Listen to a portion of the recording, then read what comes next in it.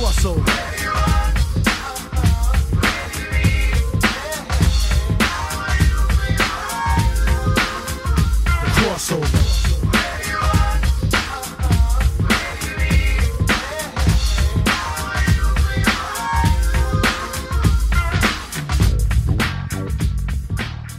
Welcome back to the Crossover Podcast, the show where you get comics, pop culture, and sports, and it is a big comic books day today because the Infinity War movie just came out and is currently making all of the money, and this movie is so crazy. I think that we're not going to do just one, but probably two podcasts to this because everybody has wanted to be on this one, and I just can't fit this many people, so we're going to split this into two. We might do this over the course of 2 weeks.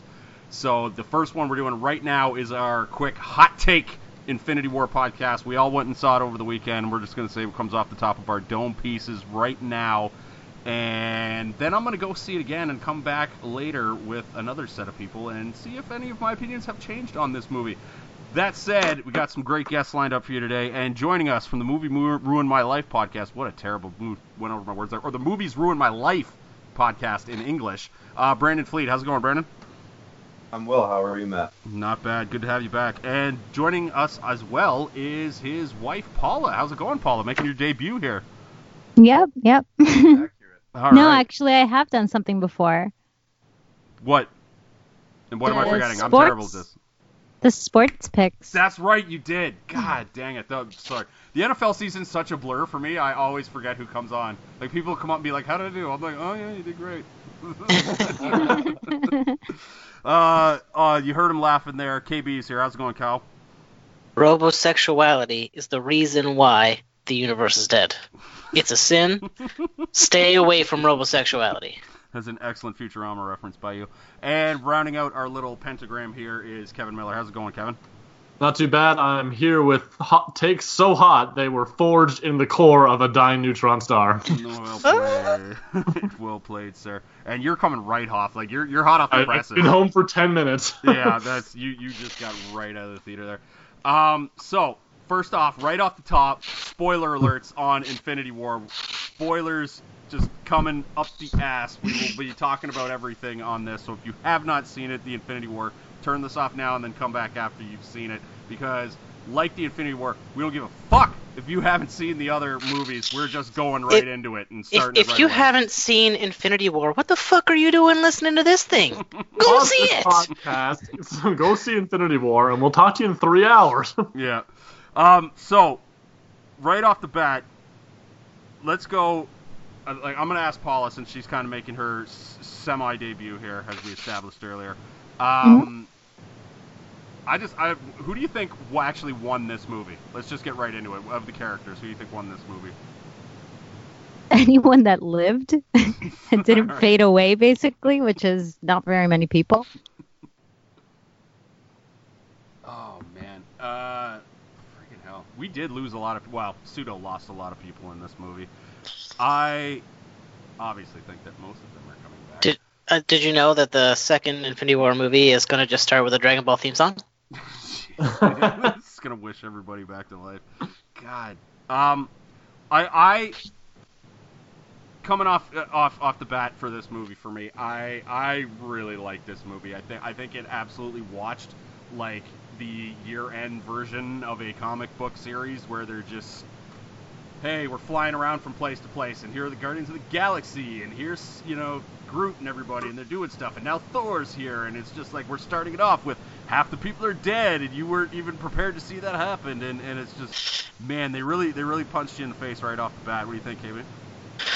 I was shocked that they killed off Heimdall so quick, and Loki so quick, and in such a brutal fashion that was just set the tone for we're serious business up in here.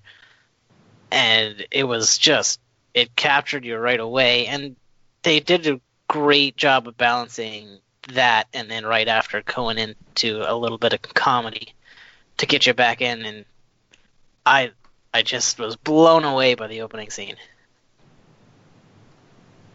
I'm trying to think if the opening scene was actually my favorite sequence, because it's so good just starting in medias res like that.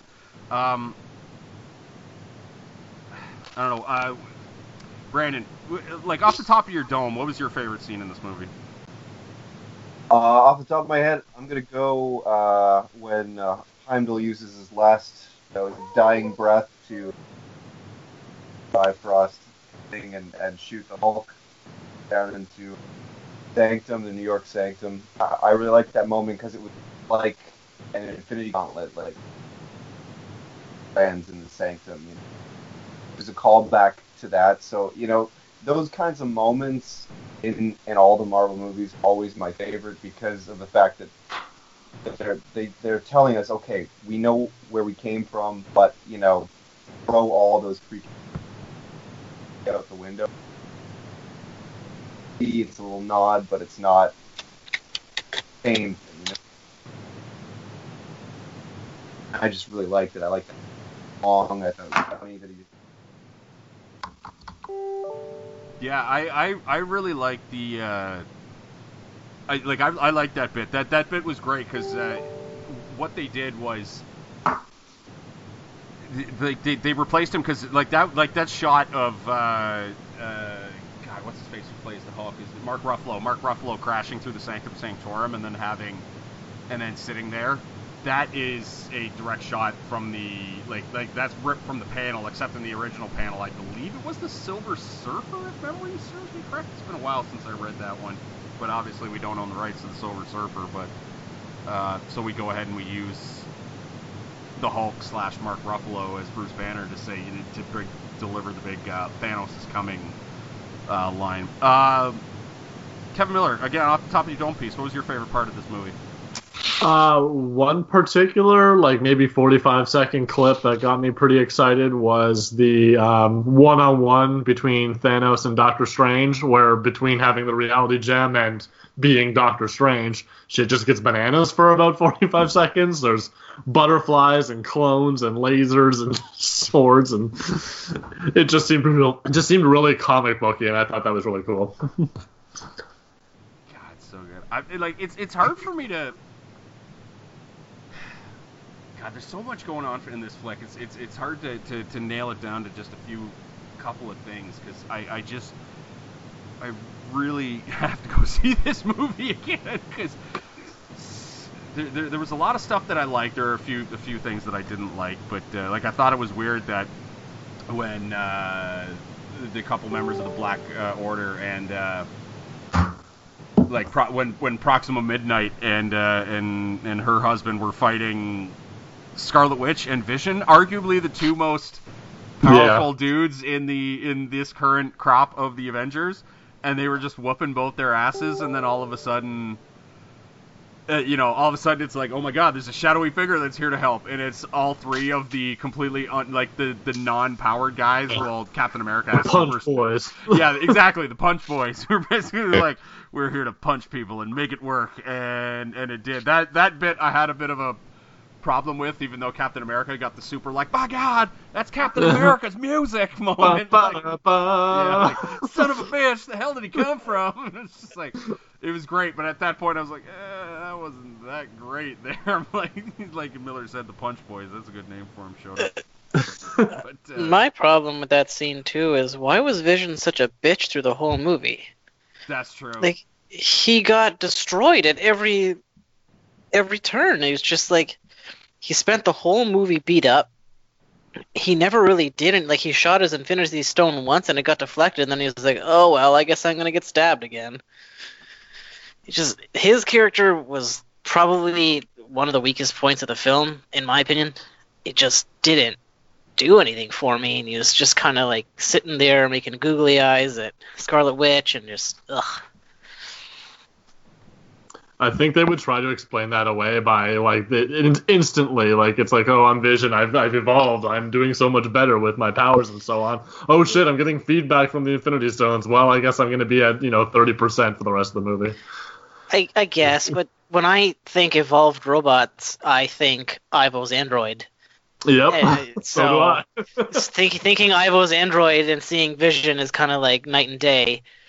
So it kind of really bugged me, but what can you do? That's the direction they decided to go with it. And I mean, not every character in the movie can be hands down crazy awesome, but No, Oh, sure, wow. and I do like when, like, at the end when Scarlet Witch does show up on the battlefield, and Okoye is like, "Why didn't we have her fighting with us?" Hey, she's real strong. Yeah, that was- exactly. There was, and I mean, that's another CinemaSins moment where they kind of ask the question we were asking, like, why didn't you have her there first? Like, why didn't you put someone less qualified on the battlefield to guard Vision? And The whole But I point mean- was to take the Infinity Stone and destroy it the second it's out of his head. So if she's on the field, then you have to call her back, or you have to put the Infinity Stone into the field, which then makes no sense because you're running at yeah, them but with the very thing that they're looking for. but That's the you whole don't- point, because they open up the one area because the Outriders are pushing through, and they don't want them to come from the rear. That's so. Well, I'm with you. Like I agree with you completely with Vision, but I don't agree with you with Scarlet Witch, because what they're using her for in this universe is a huge, just is exactly what she was in this film, which is just a mechanism to make you feel bad for Vision and just draw out that fight sequence. I don't know. Yeah, Yeah. I mean, but if I understand that they wanted to bottleneck them, but if you have her on the field and it's that much more of an advantage, you could win the battle, and you not even have to worry about, because they don't know how long it's going to take to get that Infinity Stone out. Why wouldn't you have her in the battle in the first place and then just call her back? Well, but Yeah. And that's a huge theme in this movie. That's a big problem, is that every time someone's told to kill someone or destroy something, they're weak, and then they don't do it, and that's what gets Thanos to where he is. Like, Gamora asked to be killed. Nope, wasn't killed. And now he gets the Well, Soul you can't Stone. really put that on Star-Lord, though. He was going to She do it. He asked him pulled to the do trigger. it if he He did, loves though. her. He pulled the trigger. But And then it was too late. well, You as do it in soon front of as a guy that Thanos was controls as soon reality. as Thanos was there, it was too late. It wouldn't have mattered when he did it, right? Like, he already had the Reality Stone. It didn't Well, matter knife. when he decided to do it. Like, what do you do? But that's the point. It's a theme throughout the film. Like, so again, it's Scarlet Witch and the rest of the Avengers, to be honest, all failing Vision, because Vision was telling them the whole movie, "Hey, just kill me, bro." This could have been over, 40 minutes before this in the film if they would have just killed him when he first asked them to, which he's not dead anyway. Sure, he did some shit. He's coming back. Like, Really? they Okay. took that last shot was a little too long. Was it? Yeah. She did something to the computer. It just bothered me a little too much. Also, was Proxima Midnight the one actually wielding that staff, by the way, even in that sequence? Because it seemed like every time I saw it, it was in, what's the other guy's name? Corvus Glaive, if I remember. Corvus Glaive, yeah, the husband or whatever. Yeah. They seemed like it was always in his hands, and it's like that's her blade. That's like the only thing that makes her cool. Yeah. Other than that, she's just like, she looks mean. Thanks. Yeah. Like, mean person. Yeah. Sorry. It totally took you off your point, by the way. No, No that's worries. fine. I enjoyed that very much. I just, like, there were a lot of, like, the Wakanda sequence, as much as I loved it, and we'll get into audience reactions later, because I don't know if you guys had a theater that was as lively as mine, but I had a lot of moments where people were outright either crying or cheering or whatever, laughing super hard at what was going on the screen. One for me was when Wakanda showed up, everybody just seemingly lost their shit, myself included, where I was just like, woo, Wakanda forever, bitches! And, but that whole fight sequence, as great as it was, there were a shitload of tactical errors that were going on in that bit where they're like, open the thing, they're running around the other side, and I'm like, yeah, they're very slowly running around to the other side. It was like, I don't think, like, a lot of tactical errors in that, but whatever, you gotta have Can't them. the Outriders go like invisible anyway, pretty much? Yeah, and Or can't they be like they obscure themselves from the naked eye? So what did that really prove? Not that they knew what they were, but yeah, I mean, they were really, what do you call it? Like, I mean, they never really established that the Outriders could do anything other than be mean, animal, dog-like creatures. So I don't know, because like they were like suicide running through that was another thing with like, oh, we're running through the force field really quickly, and it's like, well, how is that actually helping, sort of thing? But it's like, again, movie science, baby. It's just like, here we go. I think it's just a kamikaze tactic, like, because she says, like, we have the bodies to waste, or however the blood to spare. That's so they just keep throwing them. It doesn't matter to them, you know. I like that idea. That was her big moment too, where she's like, "I've got to really nail this. We have blood to spare" line. This is like this is the one cool line I get in this movie. Right? I did like that scene where like Steve and ScarJo walk up and they're like, "All right, let's have a good clean fight." Yeah, it was. Do we have any bipartisan buttons? Like, no, that was it was a little bit like that. Like, did they surrender? No, they did not. Let's start with Paula. Who's your favorite person in this movie? Like every time they were on screen, you were just super excited and didn't want them to go away. Oh, okay. So my favorite out of all of them is Doctor Strange, but oddly enough, he wasn't my favorite in this movie. I really loved Spider-Man's role. Just thought it was really sweet how, you know, he's a kid and how he's being protected, and he gets on the ship and he's not supposed to be on the ship, and even just the beginning sequence when when he asks Tony Stark what's going on, he's like, oh, you have to chase a wizard with a necklace, or a robot from space or whatever's trying. He explains it in a really good way.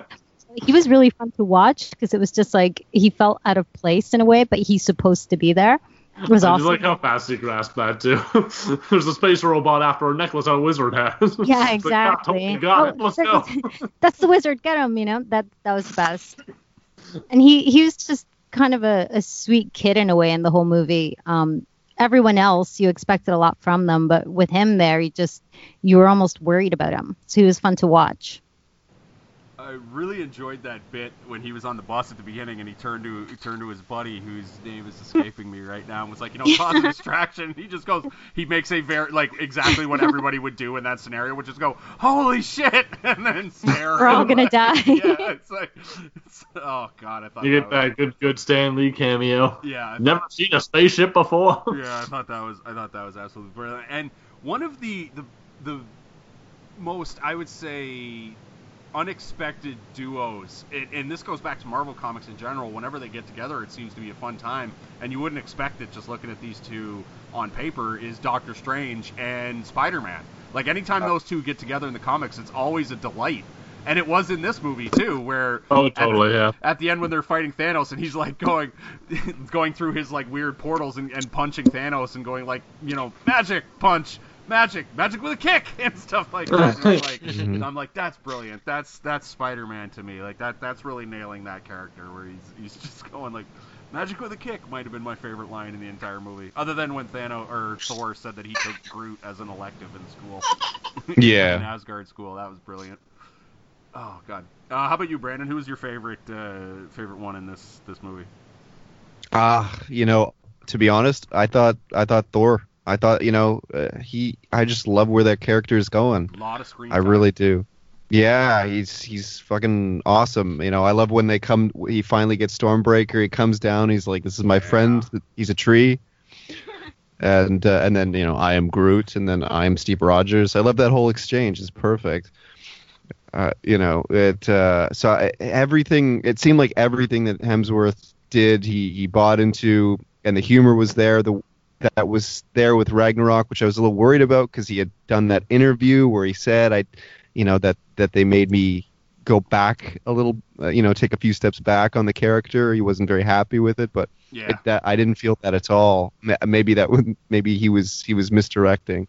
Yeah, that's true. There was a lot of, and yeah, you bringing that up. There was a lot of the Chris Evanses and the Robert Downey Jr.'s and the Chris Hemsworth of the world. They were putting in like WWE style works in interviews and whatnot, where they were just like intentionally lying and misdirecting for this flick. I thought that was special. That's why. If you look at some of the interviews on Jimmy Kimmel, a lot of the actors were given fake scripts to read.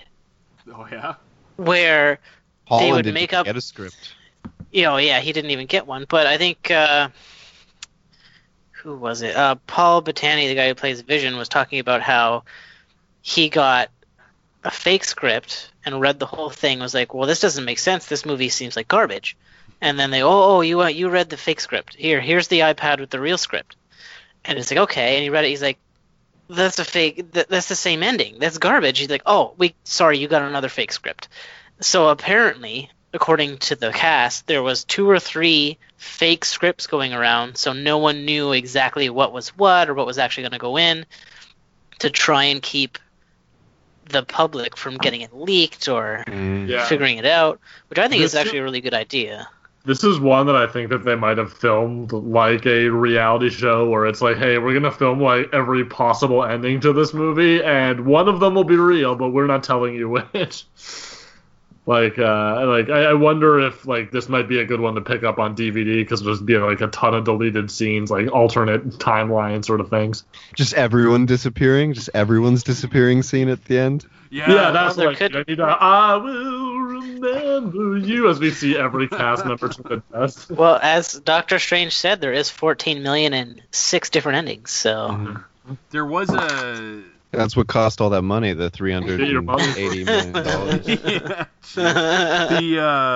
There were a few scenes in trailers that got cut too, because I know that there was that really cool shot of like, it was like it was Scarlet Witch, Captain America, and Black Panther are front and center, and they're running full tilt, but they're also like weaving through trees and shit like that. The Hulk is behind them. Yeah, and the Hulk is behind them, and none of that was that wasn't even close to being in the flag. I don't think they were in the trees till the very end of the movie when Thanos did, and my God, I can't believe they put this in the movie, but the fucking snap. The finger snap. Oh, God, I couldn't, when that was in there, I was like, honestly, when Thor dug Stormbreaker, which, correct me if I'm wrong, Brandon, but isn't that Beta Ray Bill's? Beta Ray Bill's, yeah. That's Beta Ray Bill's thing. Like, I was trying to remember. I wasn't 100% certain on that when I was watching it. Yeah, you're right. Yeah, all right. And when he buried it into his chest, I was like, come on, that's not how it ends, right? Like, they actually got me. Like, I wasn't buying any of the other stuff, like earlier when Gamora stabbed him in the neck. I'm like, he's already got the reality gem and whatnot, and this is all not real. At that point, I leaned over to my girlfriend and did the dust hands off motion, like, welp. Yeah, that was all it took. One stab to the chest. Good 45-minute movie. And then Thanos delivered one of the best lines in the movie. You should have went for the head, and then right after with the and in the that was beautiful. I want to make two things about that collector scene. One, did you catch Tobias Funke in that was goddamn excellent. Good on the Russo brothers for that one. And the other one, was that a Snatch reference, or when Thanos is stepping on Benicio del Toro going, "Where's the stone?" Or am I reading way too much into that?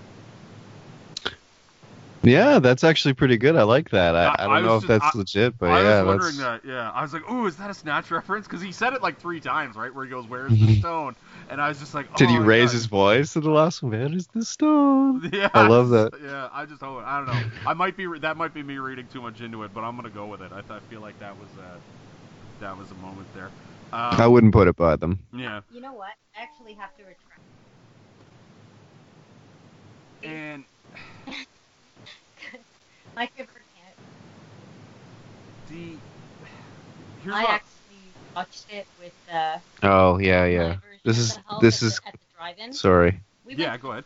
Watch this movie, and like Brandon was really excited.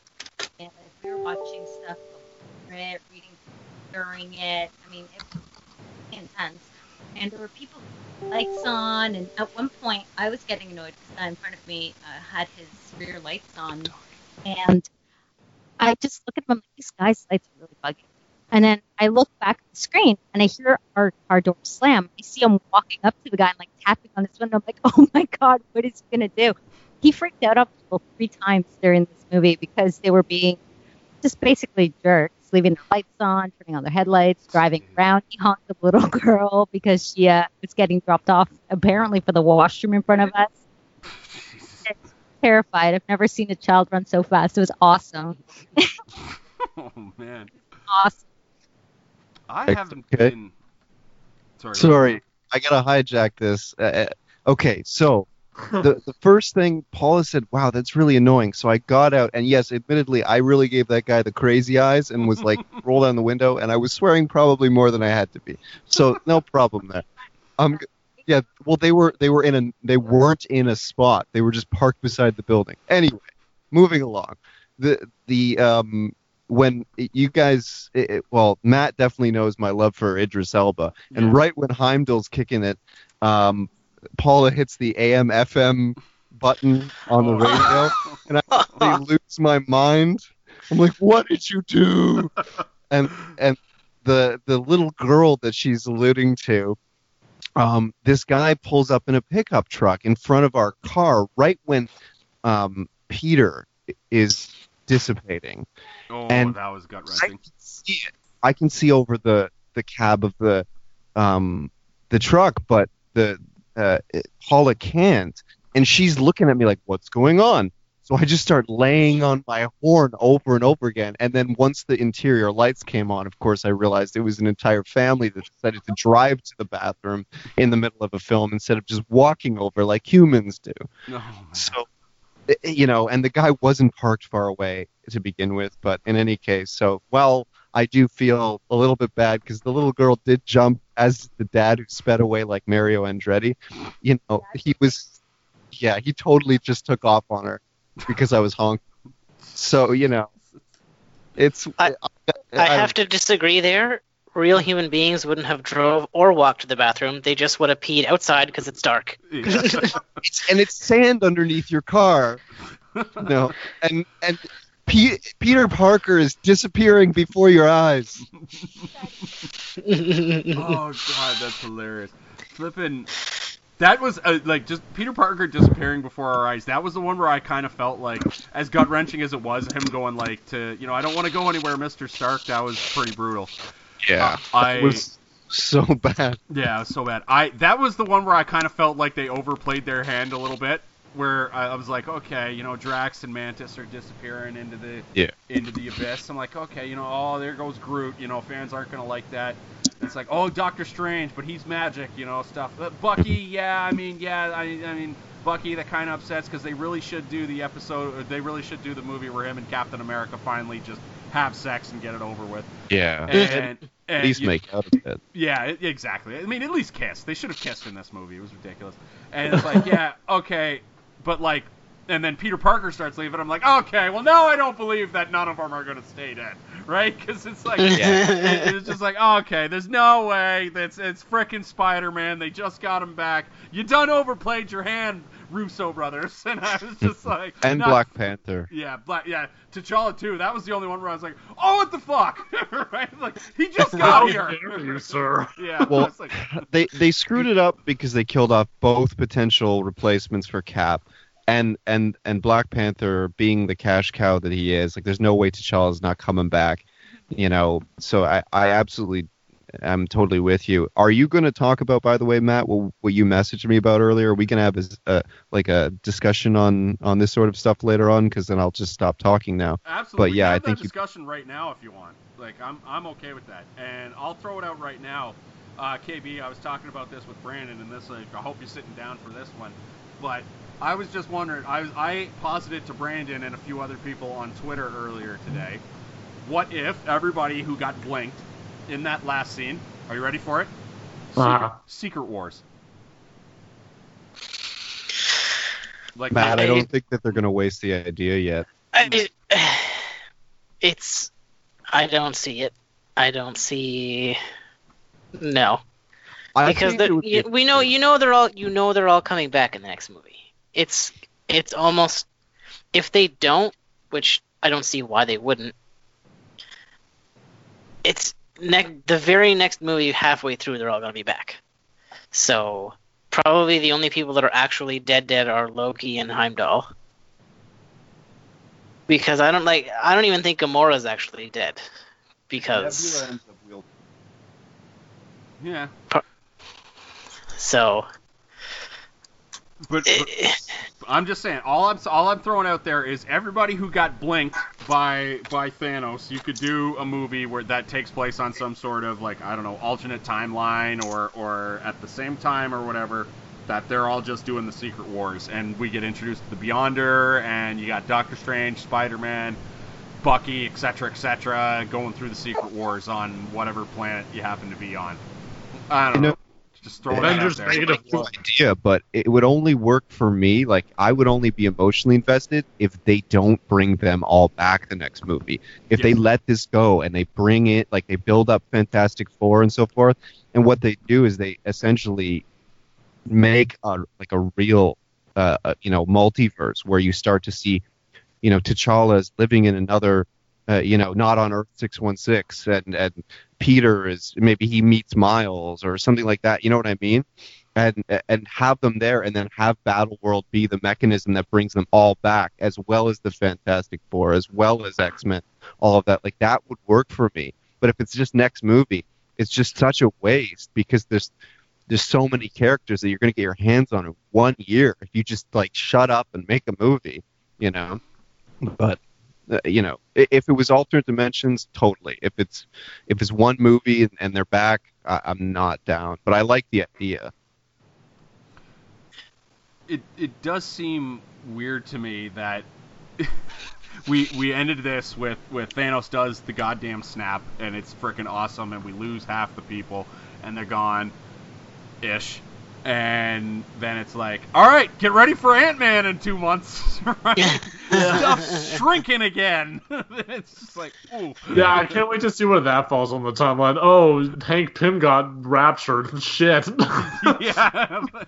Because, we know that, because Captain Marvel, who got the big tease in the preview, which we can talk about that in a second, but we know that movie's going to be like a pseudo prequel, right? Because I think they're setting her origin story in the 90s. Yeah, they're taking place in the 90s, and Agent Coulson's going to be back in the mix. Yeah, so we're going to be hearing a lot of a lot of Backstreet Boys, a lot of this, a lot of boy bandy type music on the soundtrack for that one, I think. Sure. And yeah, it'll be all right. Almost had an Iron Fist.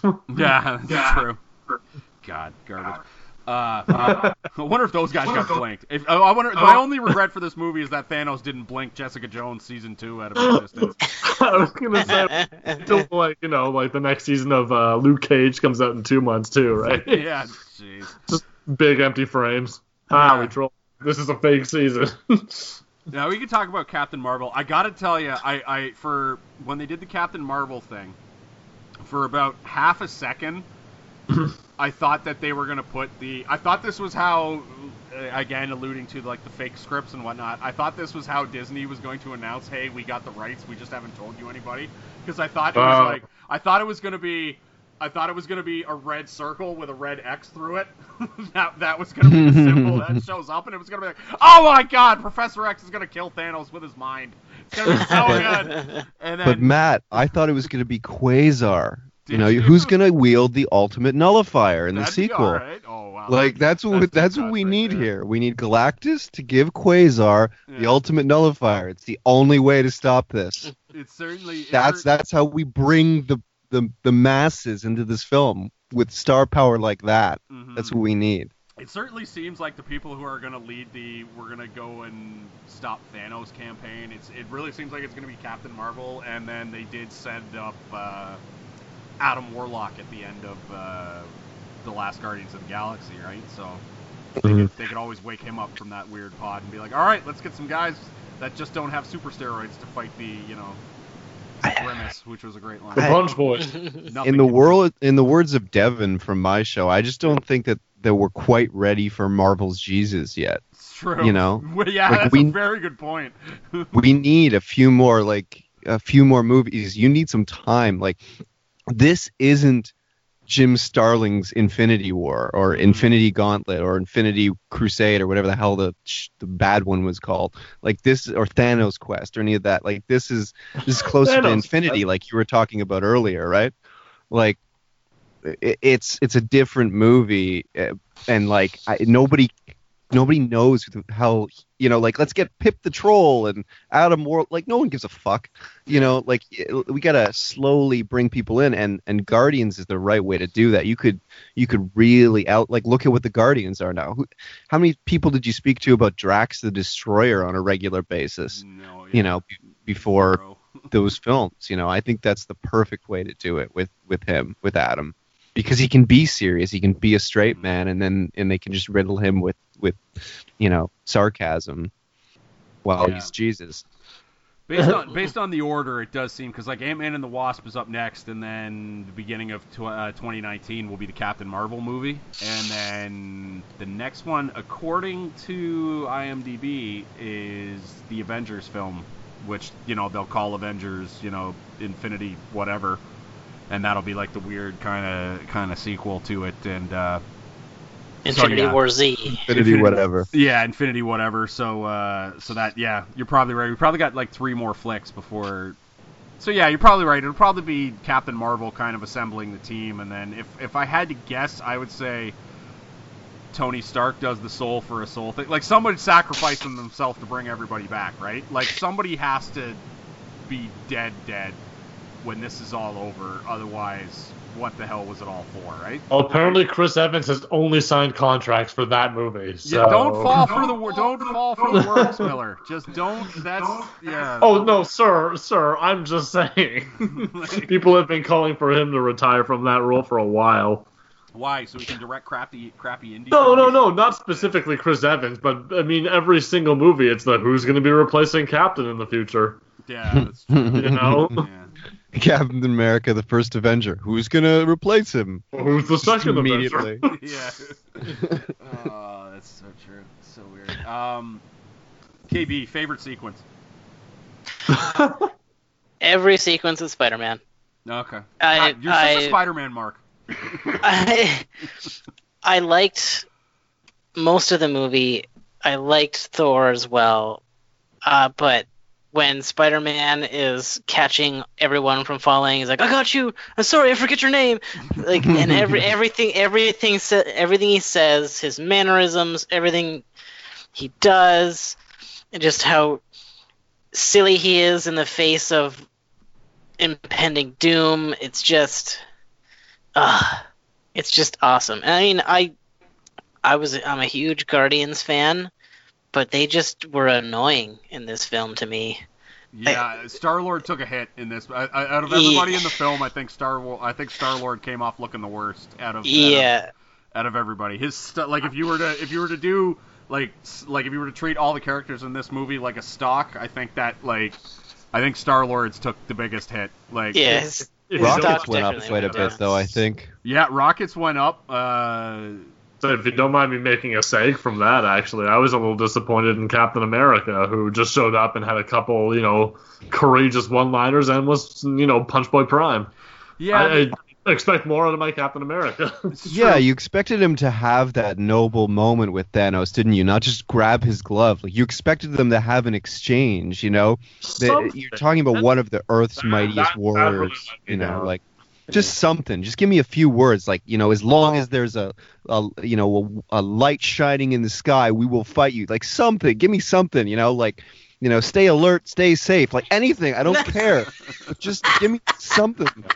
You're fucking holding hands. Like, this is what we get, It's only you can prevent forest fires. Exactly. You cause so many forest fires. It's Body Break featuring Captain America.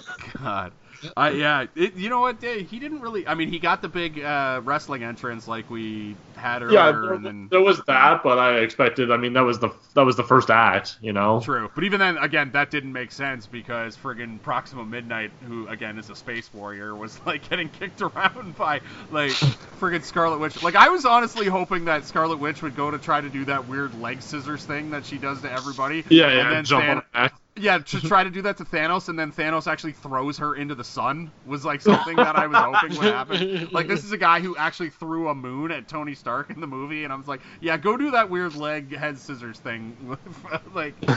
Although that was a cool sequence when all of the ladies got to fight Proxima Midnight Scarlet Witch and.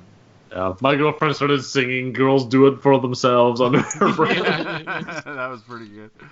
Oh God. I laughed my ass off when Proxima Midnight got run over. Yeah, both Paul and I lost it. The blue blood was everywhere. Oh, it was great. That. Yeah, that was good. Ah, that was a great moment. I enjoyed the scene as well in that battle where Rocket asks Bucky how much for his gun. Yeah. And then how much for the arm? I'm gonna get that arm. Yeah, he's like, I'm gonna get that arm. Well, yeah, and Rocket just happened. I mean, it was for CG convenience and all that, but he just happened to have a spare eyeball lying around, so we don't have to worry about that anymore. Yeah, that's good. Oh, it was super distracting seeing Thor with two different colored eyes for the rest of the movie, though. Yeah. He mentioned eyeball in one of the Guardians movies. yeah, he did. Didn't he steal somebody's eye in the second one? Yeah. I never Yeah. mentioned- I just watched both. Yeah, I think. Yeah, he takes some guy's eye. He's like, and I need that guy's eye. And then Quill's like, no, you don't need the eye. Yes, I do. Give me the eye. It's in the first one before the fight sequence that the Nova Corps join in on. Oh, yeah, Right. that's the joke. Right. He doesn't take it, yeah. I Throw couldn't it. remember Throw it if line. Baby Groot got hit, like Yondu, someone's eye in the second one, though. Maybe. Because remember, he keeps going to the crew's quarters and stealing something else, and it's He like, got the no, not thumb, that. Yeah. Yeah. Oh, that's bad. I really like the patch though because that's like a sign of nobility. Admittedly, I didn't read a lot of Thor comics, but I do know that like Odin wore the patch not because he couldn't see, but because it was like it had something to do with like being king, right? Yeah. I don't remember. When he put the eye back in, I did think that was Shit. a little. Yeah, I mean, I get it. I mean, you don't want to be covering up Chris Hemsworth's beautiful baby blue. Oh come on, he's a sexy pirate. Yeah, Yeah. True. Very good He's point. an But, angel like, pirate. and he If we're not getting X-Men, yeah. right, in space, Yeah, the you need to get your Starjammers aren't sexy gonna space show up. pirates somewhere, right? Yeah, exactly. Thank you, Matt. Yeah. You and Well, I were kindred spirits, my friend. Yeah. Oh God. I didn't like it when they gave him his eye back, but I was like, all right, I get it. You don't want to have him wearing this eye patch during all these crazy scenes where he's with Peter Dinklage, which was awesome, by the way. Peter Dinklage, finally the tallest man in the room. Yeah.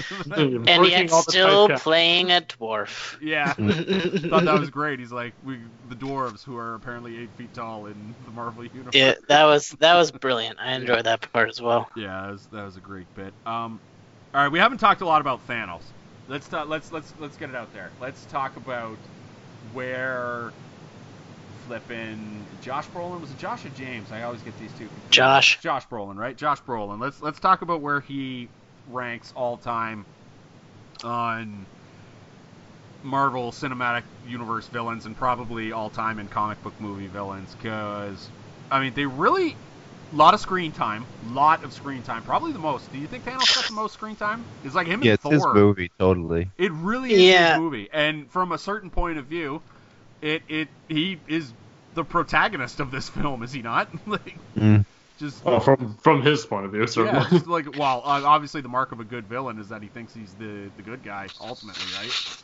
Yeah. And Thanos has been the good guy before. Like in Infinity War, he's a good guy. He's not a bad guy. He's part of the Infinity Watch. Like the Earth heroes all are freaking out, but like Adam Warlock knows what's going on and so forth. Like if we're talking about the namesake of the film, which I realize has nothing to do with the film at all, but still, he has been a protagonist, like an anti-hero, many a times, even now. I thought he was really good in this movie. Every time he was on the screen, the movie popped. I thought he had some really, really good lines, like when they go at him for a long time and he gets that scratch on his face and he's all that for a drop of blood, and then how he's explaining what he's sacrificed, and then the scene where he sacrifices Gamora, he actually shows that he actually did love her, and in his own twisted way, he really does feel like he's doing the right thing. So, all in all, I enjoyed him as a character. The CG was a bit but what can you do? Yeah. Only so much money. Yeah, it's super expensive. You can't get it right every time, but for the most part, it looked pretty damn good. I'm not gonna fault them for that, but I mean, he had all the best. It was a classic thing of the bad guy gets all the best lines, right? He easily had all the best lines in this film. I thought, like, a lot of people liked that Gamora scene on where the Red Skull showed up, which was fucking random. Uh, I like the Red Skull coming back, though. Might as well use up his contract. When I saw that, I wasn't thought even if Hugo Steve Weaving, was though. there. They changed the actor. It wasn't even him. yeah, it wasn't even Hugo Weaving. It was somebody He else. was doing a Hugo Weaving impression. Oh, he absolutely was. Yeah. Ross Marquand. Yeah. Marquand. It's not his name. It doesn't matter what his name is. Anyway, go ahead, Brandon. Oh, well, you got to forgive me on the not recognizing Hugo Weaving because I was at the drive-in with people turning their lights on and off. Anyway, but yeah, I take a step back on he has another film on his contract, but I love the idea of the Red Skull making a reappearance, but I want him to come face to face with Cap again, one more time before Steve goes, however he's going to go. I think that would be a nice cap off to the series, but whatever. Because it is the best trilogy in the Marvel universe. The Captain America trilogy? Yeah. Yeah. I think is there another official trilogy? Oh, I guess isn't this the third Avengers? Yeah, but it's the first part of the third Avengers, so... True, yeah. It's very You don't true. even know if this movie's going to be good. I think the only other trilogy would be Thor. There's and Iron Man.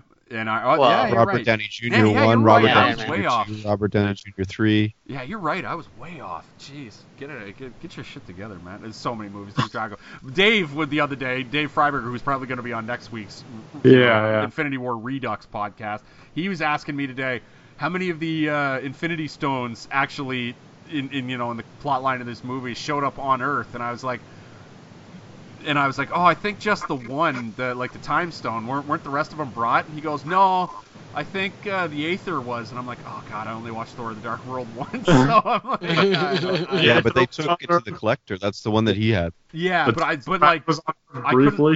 couldn't remember if the Dark Elves brought it or if it was already on Earth, and the Tesseract was on Earth because didn't the Red Skull find it in the Atlantic Ocean or some nonsense, and then he was like, yeah, because that was their way of melding the cosmic cubes in too, right.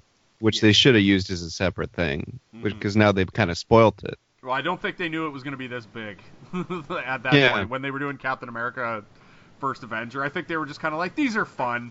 We're fun. And there's certainly not going to be 15 more of these. Yeah, exactly. There can always be more cosmic cubes, I suppose. It's true. It's a comic book movie. You can always make crap up. Living Tribunal, blah blah blah. Exactly. Whatever. The Beyonder, and as your good friend Devin put, comic book Jesus is still yet to be introduced.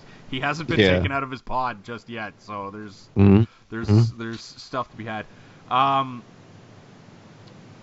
What did we make of I want to get your opinion on this first, KP. What did you make about how the Soul Stone was portrayed in this particular flick? A lot of speculation on where's the Soul Stone going to be. Is it in Wakanda? Who knows? I didn't mind a soul for a soul. It was, you had to give some character development to the only character in the movie who hadn't been developed yet. So using the Soul Stone to do that, I think, is a decent idea. I didn't expect them to go into much detail at all of any of the stones because there just wasn't any goddamn time. So I didn't mind it. Miller, let me give you the full list here, and then I want you to tell me how many of them do you think will actually still be dead when when Avengers 4 comes out in 2019. Here's the full list: Gamora, Heimdall, Loki, Black Panther, Falcon, Vision, Bucky, Star-Lord, Mantis, Drax, Groot, Scarlet Witch, Doctor Strange, and your friendly neighborhood Spider-Man. Okay. Anyone who didn't die from finger snap will stay dead. Okay, that includes Vision. So Heimdall, Loki, Gamora, and Vision, you're saying, are gone. I'm saying Vision is gone unless Shuri did a backup, and it was just that easy for her to do. And other than that, everyone else basically, yeah. Because, God, people have to stay dead, right? They can't... People who die mundanely without having the universe changed on a whim, people who die because of that are staying dead. It's just, this to me would be the biggest thing, because obviously they're not, like, getting rid of Spider-Man is obviously just dumb, not only story-wise, but also... Yeah, just throw your money away. Yeah, exactly. Just bankroll-wise, right? It just doesn't make sense whatsoever. Yeah, but, like, there has to be, because this has been my biggest problem with the Marvel Cinematic Universe, is that no one ever dies, and there are no stakes. So to do this big, world-shattering event, and then not have at least some of them bite the dust, Yeah. it's... That would be But corny. Tony's got to play a big role, so he's probably going to... Yeah, because the big theory that I think is going to happen is they're going to do, like the Soul Something Stone. sciencey. Yeah, well, I don't even think sciencey. I think the Soul Stone will go, like, you know... Because, what was it? Doctor Strange did the thing where he's like, you know, I analyzed 14 million different combinations, and they're like, how many times did we win? And like, one. And then he gave up the Time Stone willingly, and then looked at Stark and said, trust me, it's the only way, right before he disappeared. Yeah. Figuring that, like, Tony Stark... That's because Robert Downey Jr. didn't get enough lines in this movie. Yeah, true. And Stark will go, Stark will end up being the one who sacrifices himself, I think, or at least that's the way they're setting it up. Maybe I'm getting worked WWE style again, but it certainly looks like, you know, the Soul Stone will, like, talk to Tony and say, like, you know, you can save everybody, but at the cost of your own life, and he'll be like, we'll do it anyway, and then, you know, he'll save everybody, and then there'll be, like, a big Tony Stark statue or a big Tony Stark funeral, and it'll be like, this time Robert Downey Jr. is gone for good. Yeah, type of there was that line that Thanos had as well, is like, I hope they remember you. Yeah. So that leads to that as well. Mm-hmm. It's just, when they were doing the thing, the Spider-Man thing, like, and I mentioned it earlier, when Peter Parker started disappearing, I turned into Batman in that one episode of the Justice League where everybody thought Superman was dead. I don't know if you ever saw that. Like, I'm going real deep cuts here, but there's the episode of Justice League where everybody thinks Superman's dead because, you know, big explosion, he must be dead, and they're holding, like, funerals and the world's in mourning. Yeah, and he's in another dimension. Yeah, and the only one who doesn't believe it is, of course, the Batman, and you know, people are coming up to him and they're like, we're going to the funeral, are you coming? And he's like, no. Nope. Like, why? Because he's not dead. And then he just, like, that's what I felt. That's a great like. episode. Yeah, that's what I felt like. Batman goes straight into bargaining and decides, nope, I have to make this not true. Yeah, it's just like, oh man, I truly the most emotional of all of us. I was just like, no, come on, ridiculous. Again, it goes back to the whole overplaying Spider-Man thing. Now, Brandon, do you think they're gonna do Lady Death in the second one? No, they don't need to. They've changed his Thanos' motives altogether. Oh God, I hated that so much in the comic books. I really I hated that in didn't the care. comic books. You know, I really didn't. I understood that, like, you know, okay, he's died. He's devoted to something, and in this case, it's sort of love. I get all of that, but he's always such a calculated character. You know, all these exchanges that he has with people like Adam Warlock and, you know, all the, you know, Eternals and this sort of thing. He never enters a situation without having, you know, every option covered. And so as much as it is a very real thing to make a man or an entity like that susceptible to, you know, the concept of love, I think it lessens the value of the relationship with him and Gamora if they then that they've created in this film, if they then, you know, take a step back and, you know, find him in love with Lady Death, this kind of thing. I like the idea of him just going off to his farm. I wonder if he'll have the Scarecrow with his uniform on it in the next one.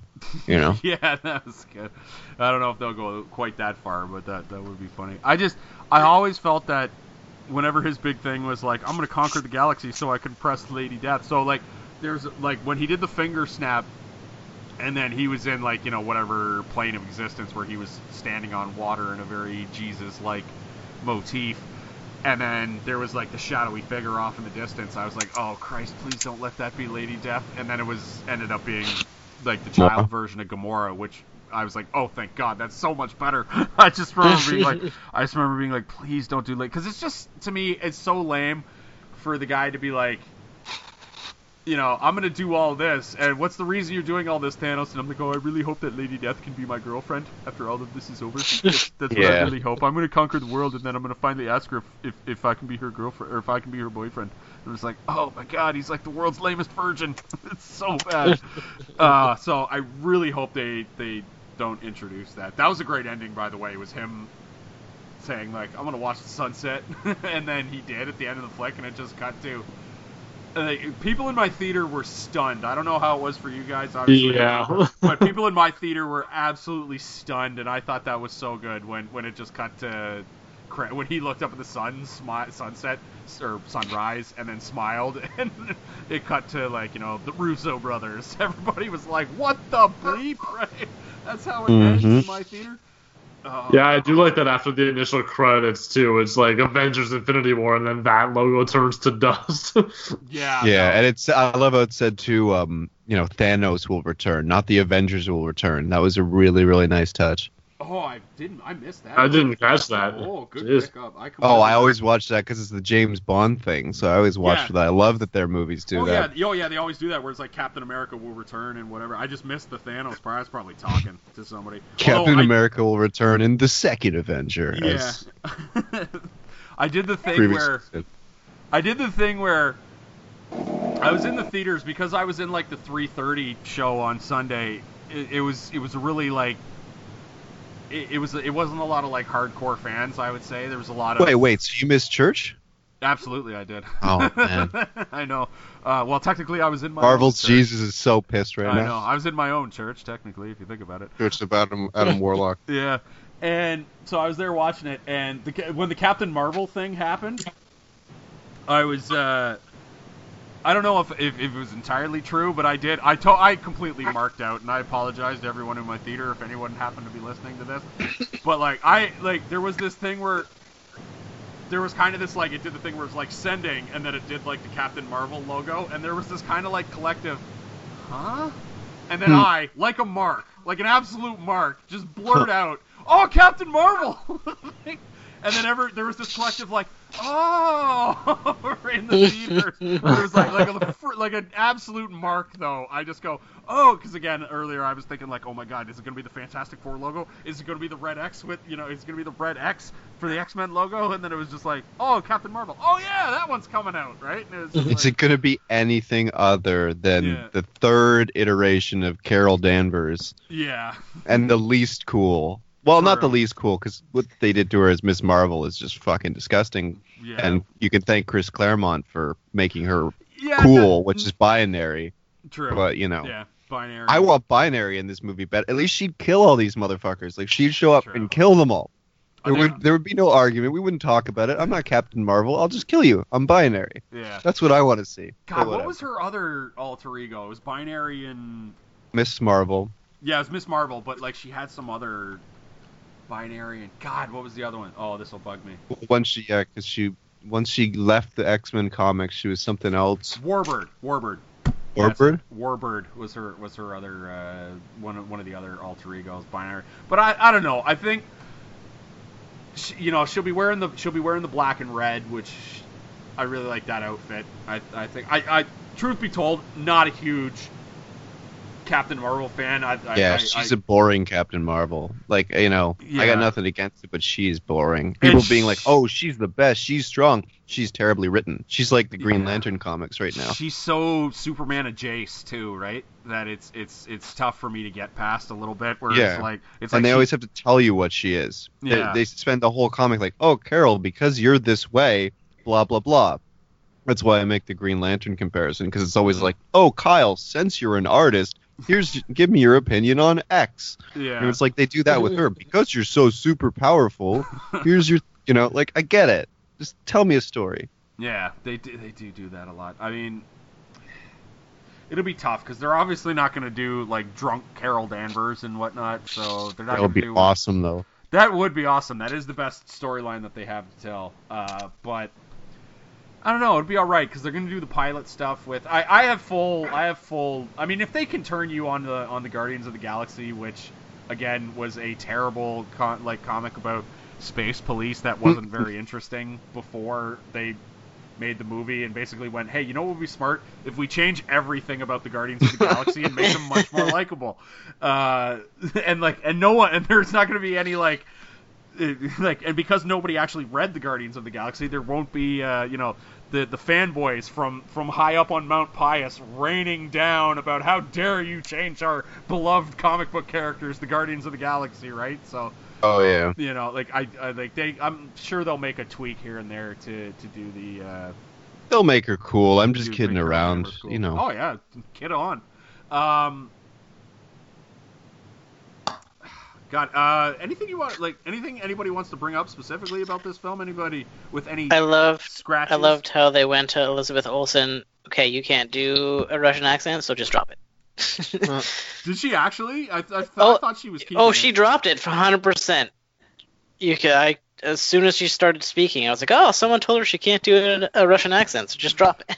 Girl, that accent is so bad. Because it was terrible. It was pretty bad. Well, technically, it was a accent for a fictional country. So, was it really that bad of an accent? It was annoying. Just to play devil's advocate. Well, actually. Yeah. Well, not trying to actually you, but just playing devil's advocate. That's all.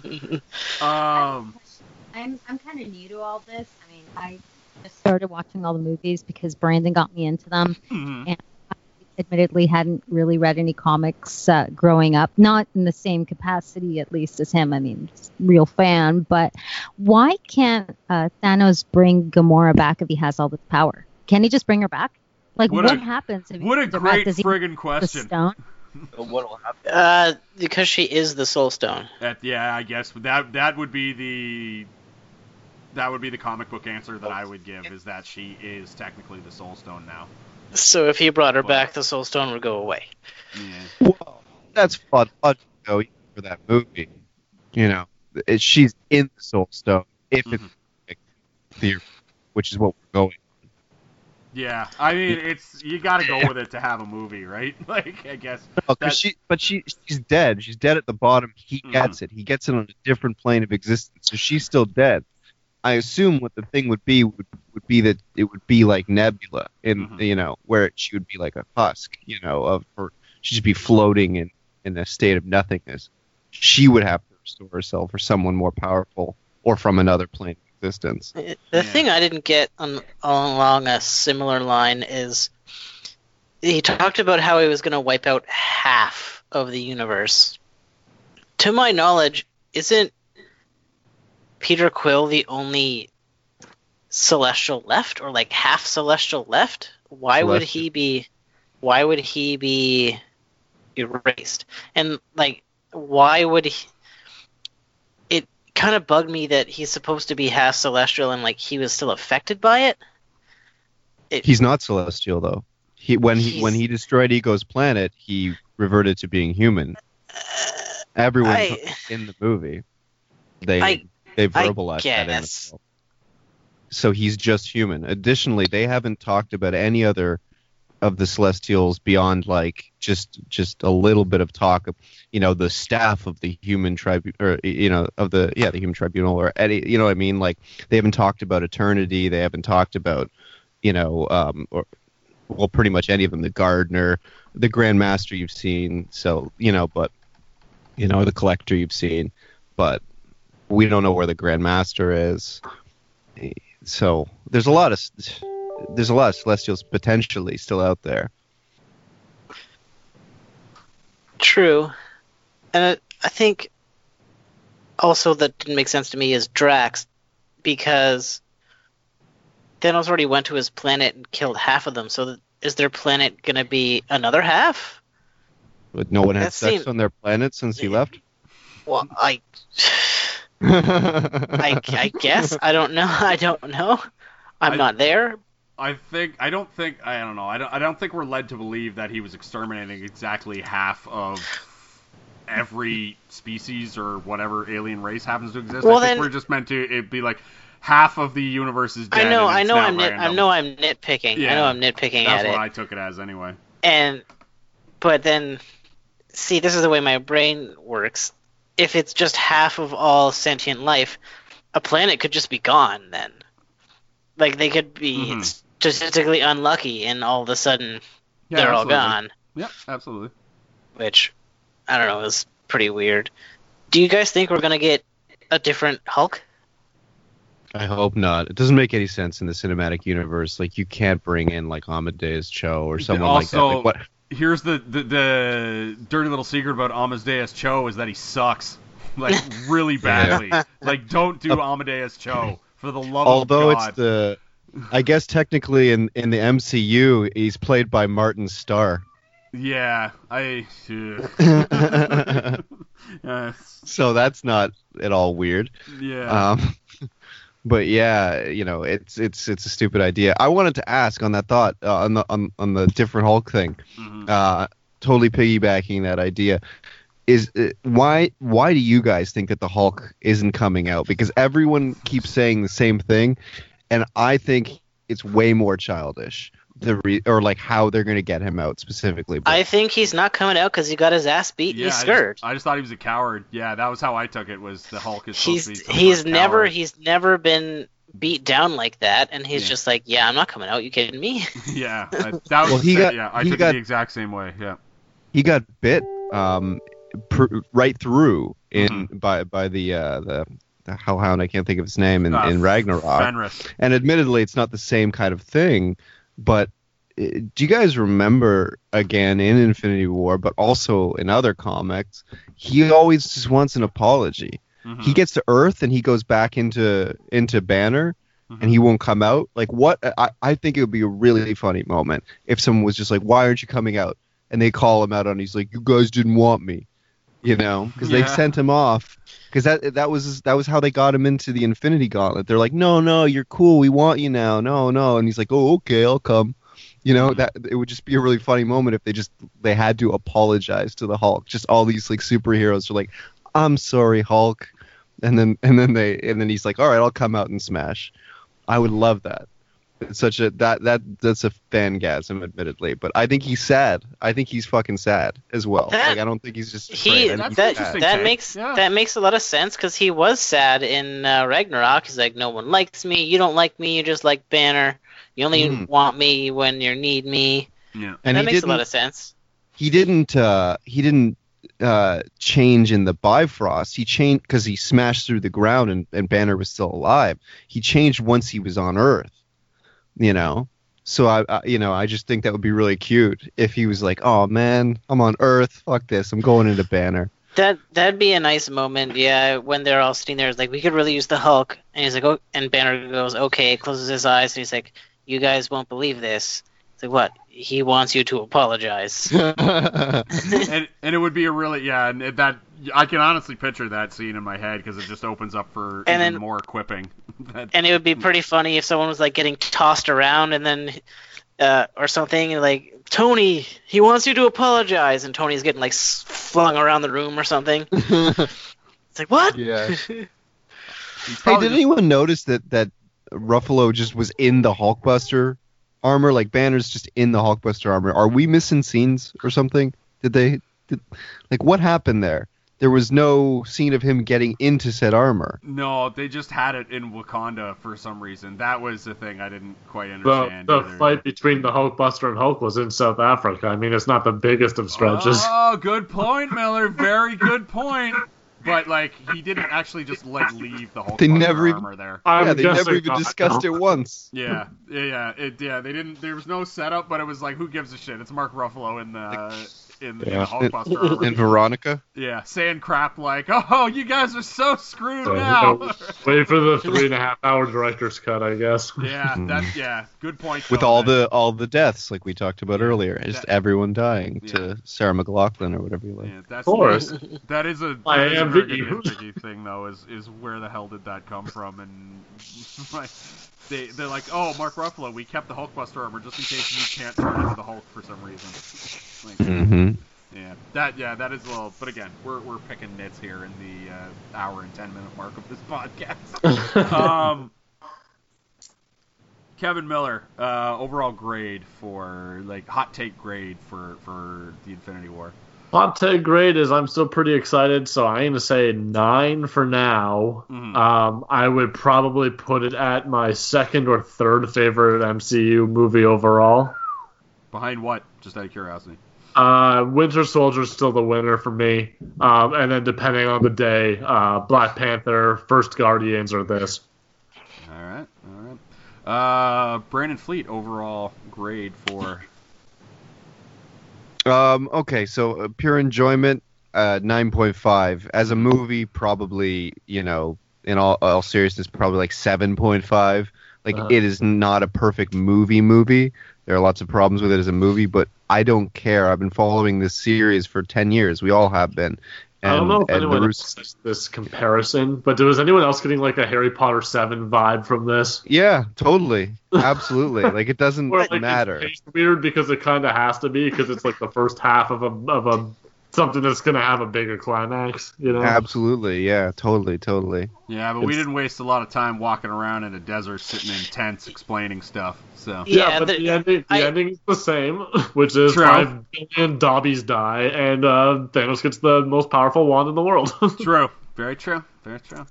Yeah, good point, Miller. Very good. This is why we bring you on, for these Harry Potter references that I don't. And that's the only reason. Yep. Paula, is Paula still around there? I'm here. All right. What is your overall grade for Avengers: Infinity War? 1 second.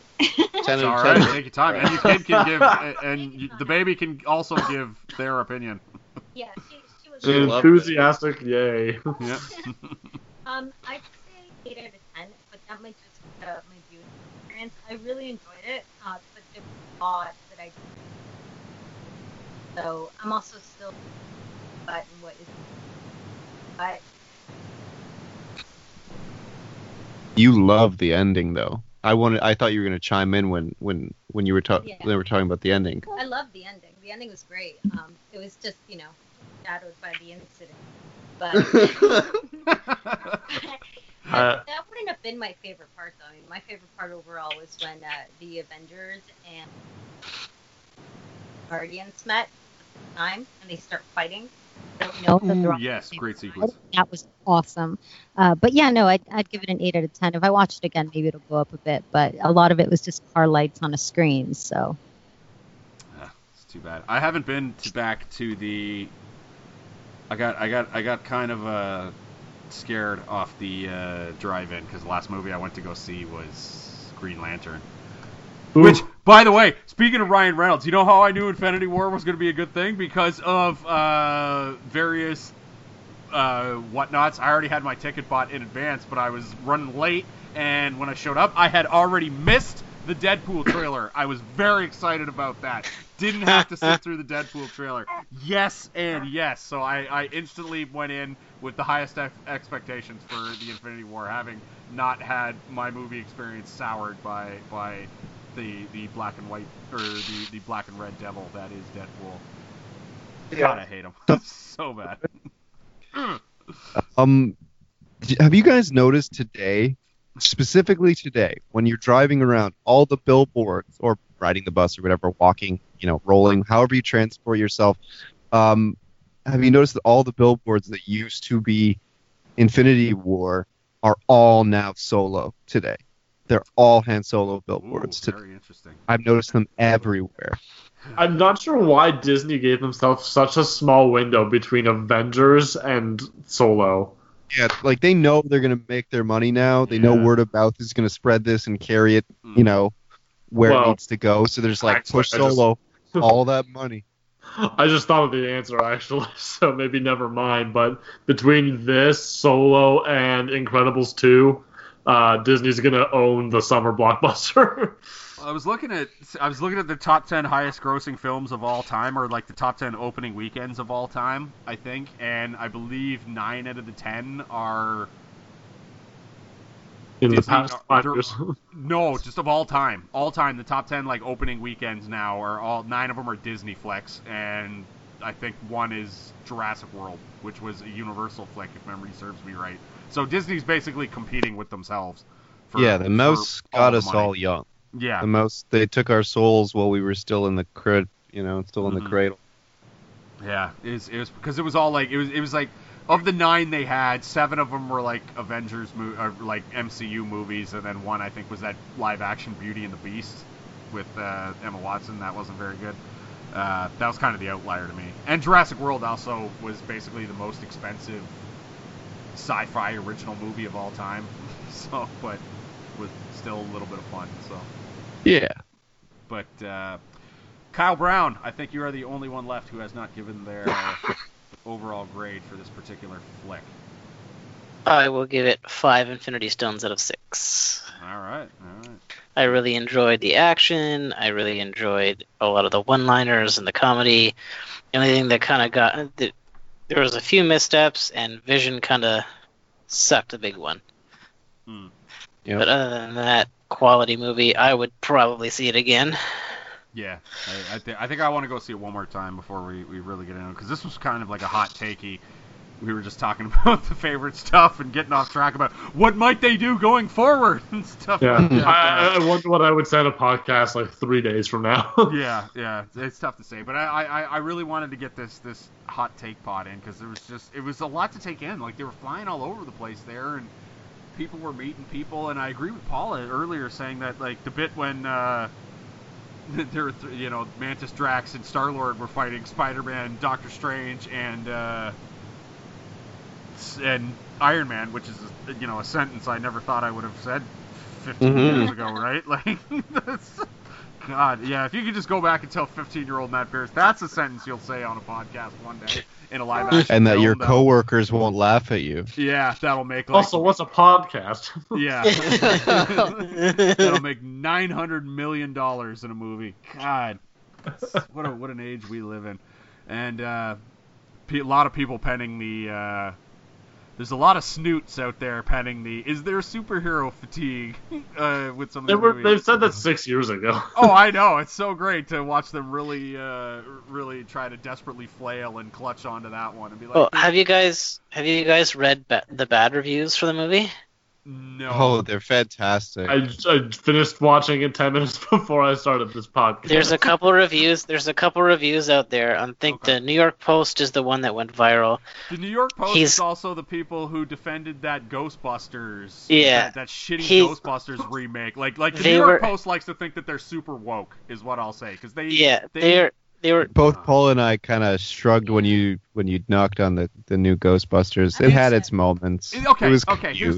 Here's the thing. I'm just gonna put a pin in that thought, KB. I'm just gonna go off on a little tangent here. Go ahead. Okay. Go ahead.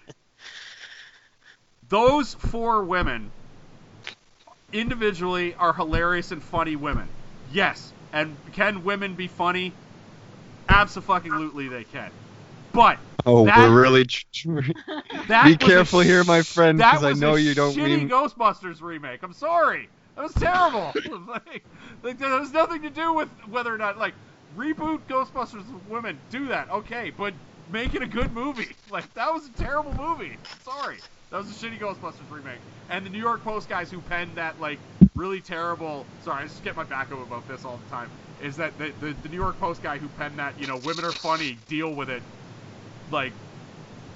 Fucking article about the Ghostbusters movie. Oh man, that bugged the shit out of me. Because that's a bad movie. Don't defend that movie. It's the villain that's bad. That's the problem with the film. Like, if it's just if they take a simple page out of the first actual Ghostbusters film, they would have been fine, but they didn't. They tried to really take it to I don't know, an even more campy and appealing level, and they failed. I don't disagree with you there. I just don't think it's the piece of shit that people, trumpet it as. Maybe I'm being maybe I'm being too harsh on it. Is the thing. Like, I'm really my issue is more with the backlash, I think, than with the actual flick. Well, shit that happened to Leslie Jones is just fucking ridiculous, that's man. Goddamn nonsense. Like. That's and you know what? It's terrible because place. of articles like that one, like the New York Post. Like, it's because of that, bringing out all these people who then want to start shit, But anyway, sorry. Yeah, we've totally digressed. Back to what you were saying there. a lot of people were arguing, oh, there's not enough character development, and you have to watch the previous movies. Like, okay, Would you have gone to see the third Lord of the Rings movie without seeing the first two? Yeah, and then wrote about how People now they did. didn't have characters. And then wrote about how all these characters showed up and I didn't freaking know who they were. And I saw someone online make a really good point. The best part about the DC animated universe is that they just drop people in and expect you to know who they are. Mm-hmm. Like As do their comics. all of a sudden, the Joker shows up. Everyone knows who the Joker is. And if you don't know, we have cell phones. Look it up. Like, Yeah. Or they at least say it. This is the thing. There's no when people, and it's the perfect example with comic books, exactly like you said, because it's or their animated films or anything, because you cannot ever assume that as a comic book writer, your readers have read every other book. We talked about it before, but like X-Men literally re-released the same books from like issue 25 to issue 50 or whatever. For a while they just essentially put their own books into syndication. Like nobody fucking noticed. But there's always new readers coming on. There's always people starting at a new point, and that's the fun of the medium, to then go back. Like, even this movie isn't that. I had the first 5-10 minutes of the movie spoiled for me on social media. I told Matt about this earlier this week. It didn't affect my enjoyment at all. To be honest, someone probably could have told me the whole plot of this movie, and I would have enjoyed it even more because of the layers that you can take away from it. And halfway through the movie, if you're a fan of the genre and a fan of cinema and storytelling in general, you knew it was going to happen. You had a pretty good idea. It's not like this was Inception or Shutter Island or something crazy with a huge twist. We all knew that they were going to lose for the most part because it was we know it's a two-part movie, but the journey there was what was good. And when you have people nitpicking the plot and the way they introduced and used the characters, like, I don't know why, like, it feels like they're trying to be trendy because this is a very popular movie. It made a lot of money, and I've seen a lot of people with these opinions. I feel like they just want attention and want to be trendy. And like, if you legitimately don't like the movie, that's cool. Like, not everyone's gonna like this movie. Not everyone's gonna enjoy this genre. But to nitpick things that are silly, like, oh, I didn't get any character development. Why? We had 19 other movies to develop all of these characters. Like, we know what they're all about. I just wanted to see them all come together and beat the crap out of stuff. I think this movie, all the other movies, I don't think it's for if you're getting into. Also, I think people fundamentally misunderstand what this movie is, and we said it off the top, is that this is Thanos' movie. He's the only character that you need to understand.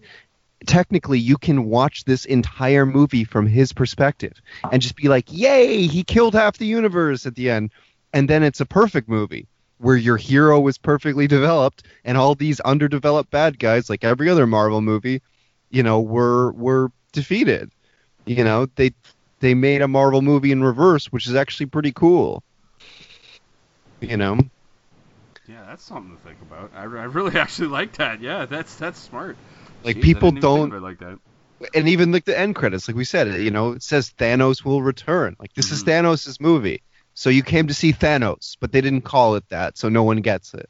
Yeah, I mean, but to write it, to pen an article where you're saying you didn't get a lot of character development, it is a fundamental misunderstanding of what we're trying to do here with these flicks to me, and that to me just says, like, if you're penning that argument, that to me just says you're out on comic book movies and you don't like them, so you're just gonna say, this is shit because, reasons X, Y, and Z, and most of which, oh, by the way, no character development in this movie. And it's just like, oh, come on, dude. You had to see the other 15 movies or whatever to get that thing. But I didn't know who Ebony Maw was. I couldn't even point him out until someone said like when Thanos said the Maw at the end, I was like, oh, okay, that one was Ebony Maw. Yeah. Because to be honest, they all kind of look the same. But it didn't matter. I thought that guy was really good. I'm like, that guy over there that got, that Disposable kidnapped. Marvel villain number 12. Yeah, exactly. Like, who cares? Like, the Chitauri were awesome. No, they weren't, but you know what I mean. Yeah. Like, Yeah. like, Yeah. Whatever. Yeah. We'll get the Kree next. We'll see what they're like. Exactly. Anybody have anything else they want to bring up? Any favorite scenes? Anything they got itching in the back of their head they want to mention about this flick before we get out of here? Loved Wong. Wong. Well, He was great. Well, they just give him all the pop culture lines, right? Where he's like, "Let me get a tuna melt" or whatever like that. What about Groot chopping off his arm? Yeah, great That was moment. awesome. Fan favorite Groot, yeah. Just running around and they're like, we need. So he's got the Beta Ray Bill axe with a Groot like friggin' handle to it. That's just great stuff. I know. I can't wait to see the toys for that. Oh yeah. Nitpicking again. Groot disappeared. How come his arm didn't disappear? Did it? And I can wasn't you paying make that close attention. because his arm is the shaft of the axe, right? Mm-hmm. Okay, but wait, hang on. If you chop off a piece of Groot, can you replant them and make another Groot? That's what I was gonna say. Can you plant the axe and make another Groot? Like what's? Well, then that's why it didn't disappear, because it's not him anymore. It's it's like replanting a plant. Well, yeah, but that Groot's not the first one. Either. No, it's true. We're nitpicking. Yeah, we're getting really we're getting philosophical with We're picking some serious nits right now. Getting like, in the weeds here. Yeah, we are very The much answer in the to weeds. that is I am Groot. Yeah. Indeed. Yeah. And one more thing. Where was Ant-Man? Like, come on. Well, they said I was he expecting wasn't to there. see Hawkeye in the post credits. Yeah, they said he wasn't there. They had like a throwaway line where they said that. Well, he's in jail. We had a preview for Ant-Man and Wasp in our thing, and he's in jail in that. And that's they're talking about that after Civil War, so Yeah, they he said might they still took a be in deal. jail. Yeah. Yeah.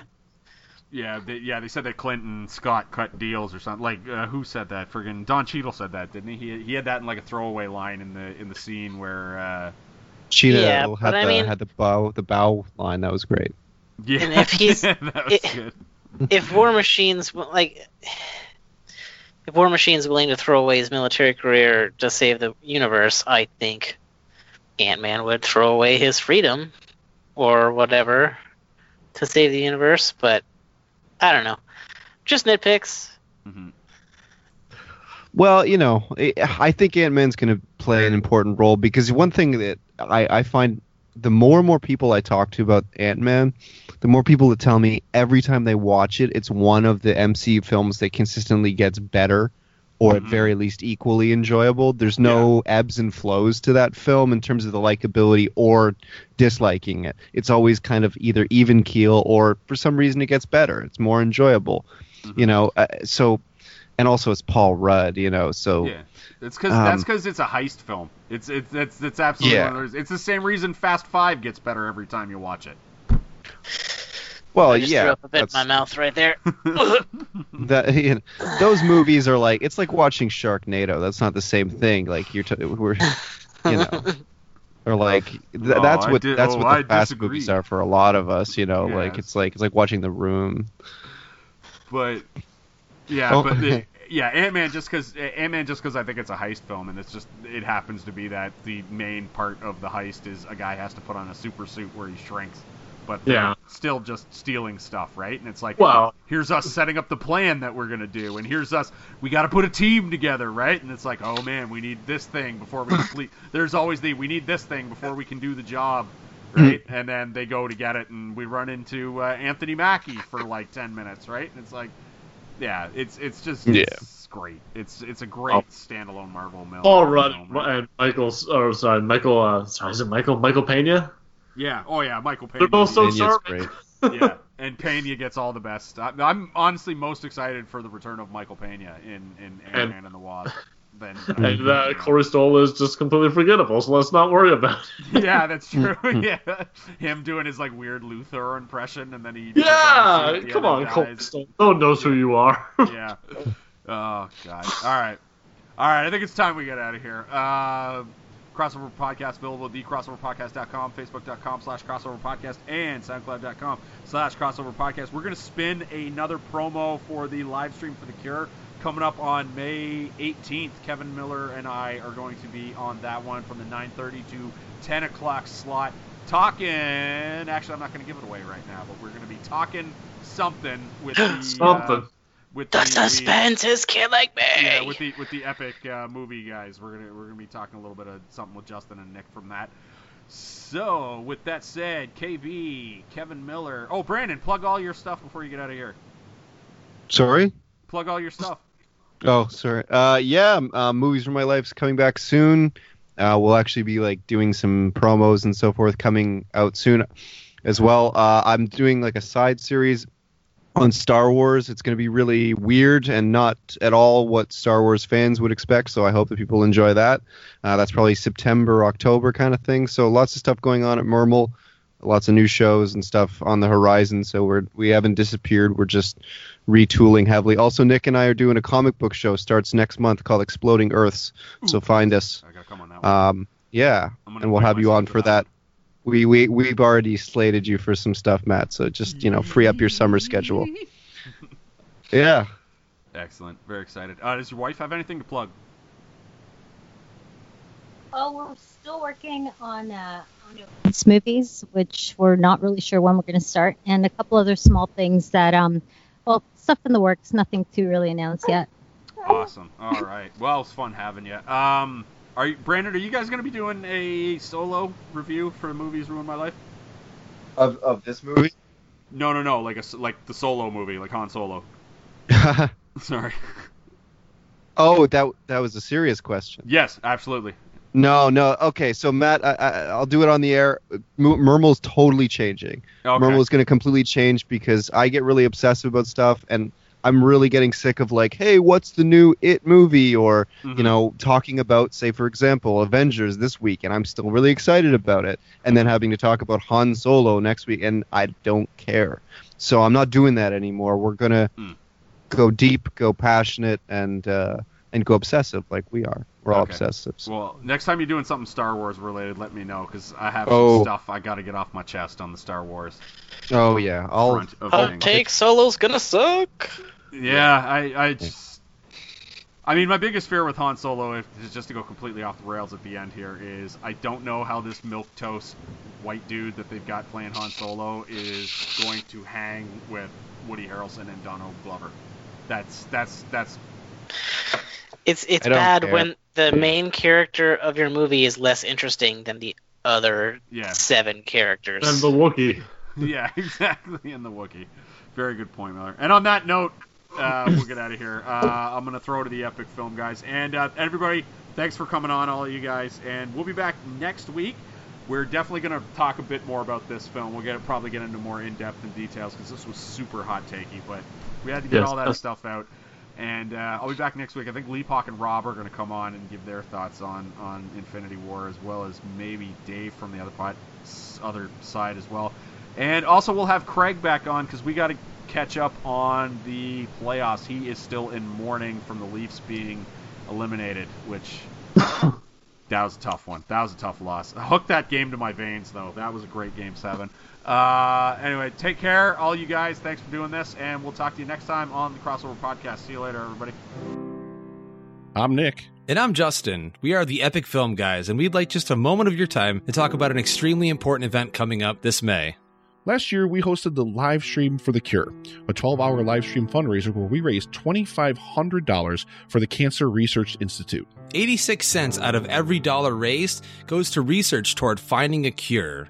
And this year, we're aiming to smash that goal, and we need your help to do it. Join us from May 18th through the 20th for 30 hours of amazing live stream content from us and a whole host of amazing podcasters who will be joining us to try to reach $5,000. For more information, please visit www.livestreamforthecure.com. Together, we can make a difference.